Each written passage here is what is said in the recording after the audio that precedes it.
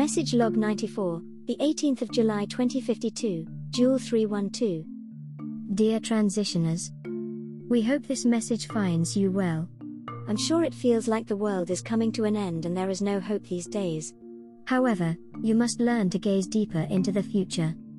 There is no question that you will have difficult times ahead. But this is all part of the great transition. As your systems fail and you are forced to survive with less from failing economies and further isolate yourself from the pandemic's continuing waves, new social and economic systems are evolving to operate in a future that transcends your current crumbling way of life. It is all up to you. This is the most critical period in human history.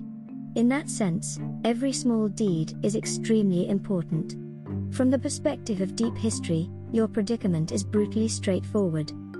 If there are enough of you, and if you are courageous, strong, wise, and forceful enough, something of civilization, life, and a future will remain.